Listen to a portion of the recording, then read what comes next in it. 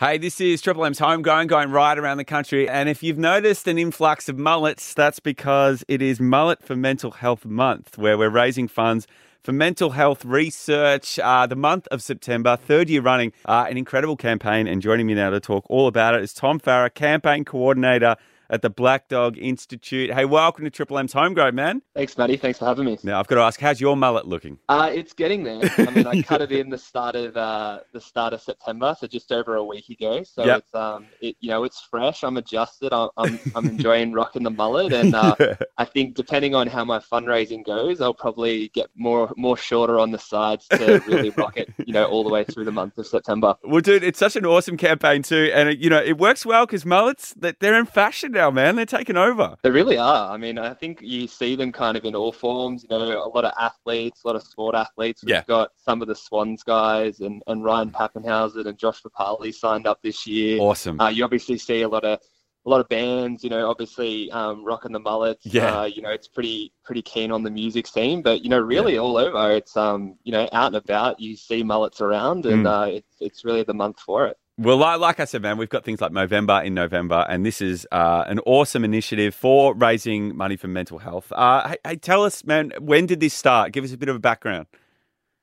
Yeah, so we launched Mullets for Mental Health during COVID, actually, in 2020, where we saw kind of a big spike in some rather interesting at-home haircuts during lockdown, and also... I guess more importantly, a big increase in Australians experiencing symptoms of mental illness. Yeah. So we thought it was a really kind of important thing that we could jump on, where the mullet's a conversation starter, something that people can be a part of and do together. And now that the lockdowns are over, we have heaps of hairdressers and barbers that are kind of jumped on board and really looking to give as many mullets out as possible to kind of raise some really important funds for mental health research. And dude, tell me about funds, man. You guys have raised, a hell of a lot of money already over the last 3 years.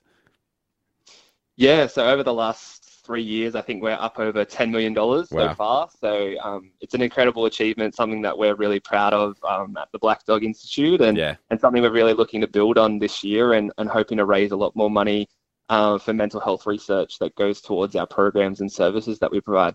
Now, with everyone that you've noticed, who grows the best mullet in Australia? Oh, that's a tough one. I think it's a bit of a subjective. I mean, I guess ones that people are familiar with. I think like Ryan Pappenhausen is kind of like a bit of a standard bearer for that. Someone who's kind of very committed, I guess, to his mullet. Over the past 2-3 years, someone who's kind of high profile. Yeah. So I think he's probably the first one. We're lucky to have him a part of Mullets for Mental Health and raising money again this year. Yeah. I think beyond that, you kind of see them across all sports, really. That really public, Josh Papali, the Swans guys, a lot of the footy guys down in Melbourne. Yeah. It depends on, I guess, your flavour and what you really like as well. I think it's subjective in that way, and it means that everyone can participate and have some fun with it. Now, who is your ultimate mullet that you would like to see on someone who may not be around it next? You've got like the Ray Martins, maybe a Larry Emder.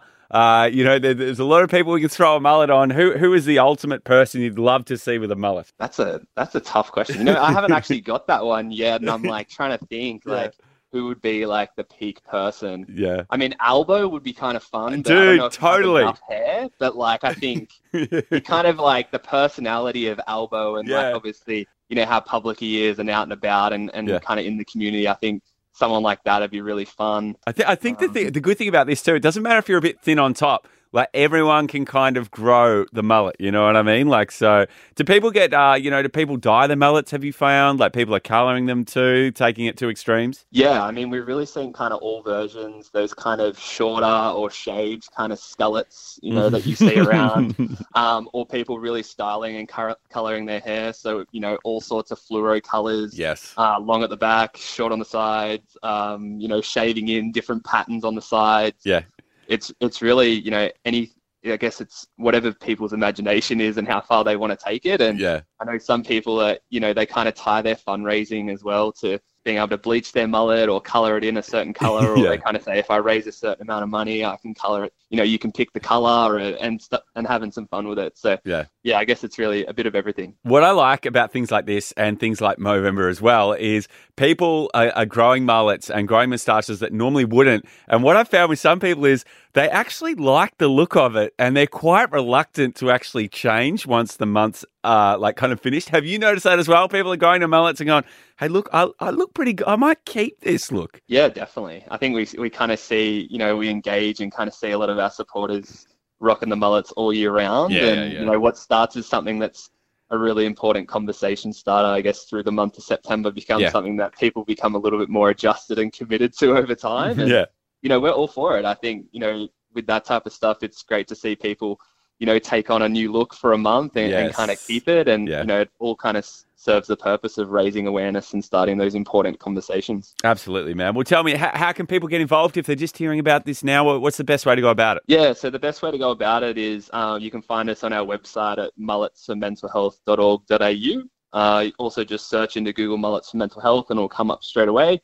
So we started, 1st of September, but it's definitely not too late to get involved. People can register there and get involved. If it's not for them, spread the word, like find someone who has a mullet, tell your family and friends. Donate to someone who you know is a part of the campaign, jump on and find someone to donate, and, just get around it, be a part of it. I think it's, a great campaign and something that we want as many people as possible to help contribute to and be a part of. Absolutely, Tom. Well said. I mean, it's only the third year now, but it's growing at such a fast rate that this is something that's only going to gather momentum. It's for a great cause and can't wait to see what happens over the next few years, man. So it's been lovely to meet you, get in touch, get a feel for what it's all about. And looking forward to seeing your mullet at the end of September, mate. Thanks, Matty. I'll have to send you a photo later on. Yeah, cool, man. Cheers, man.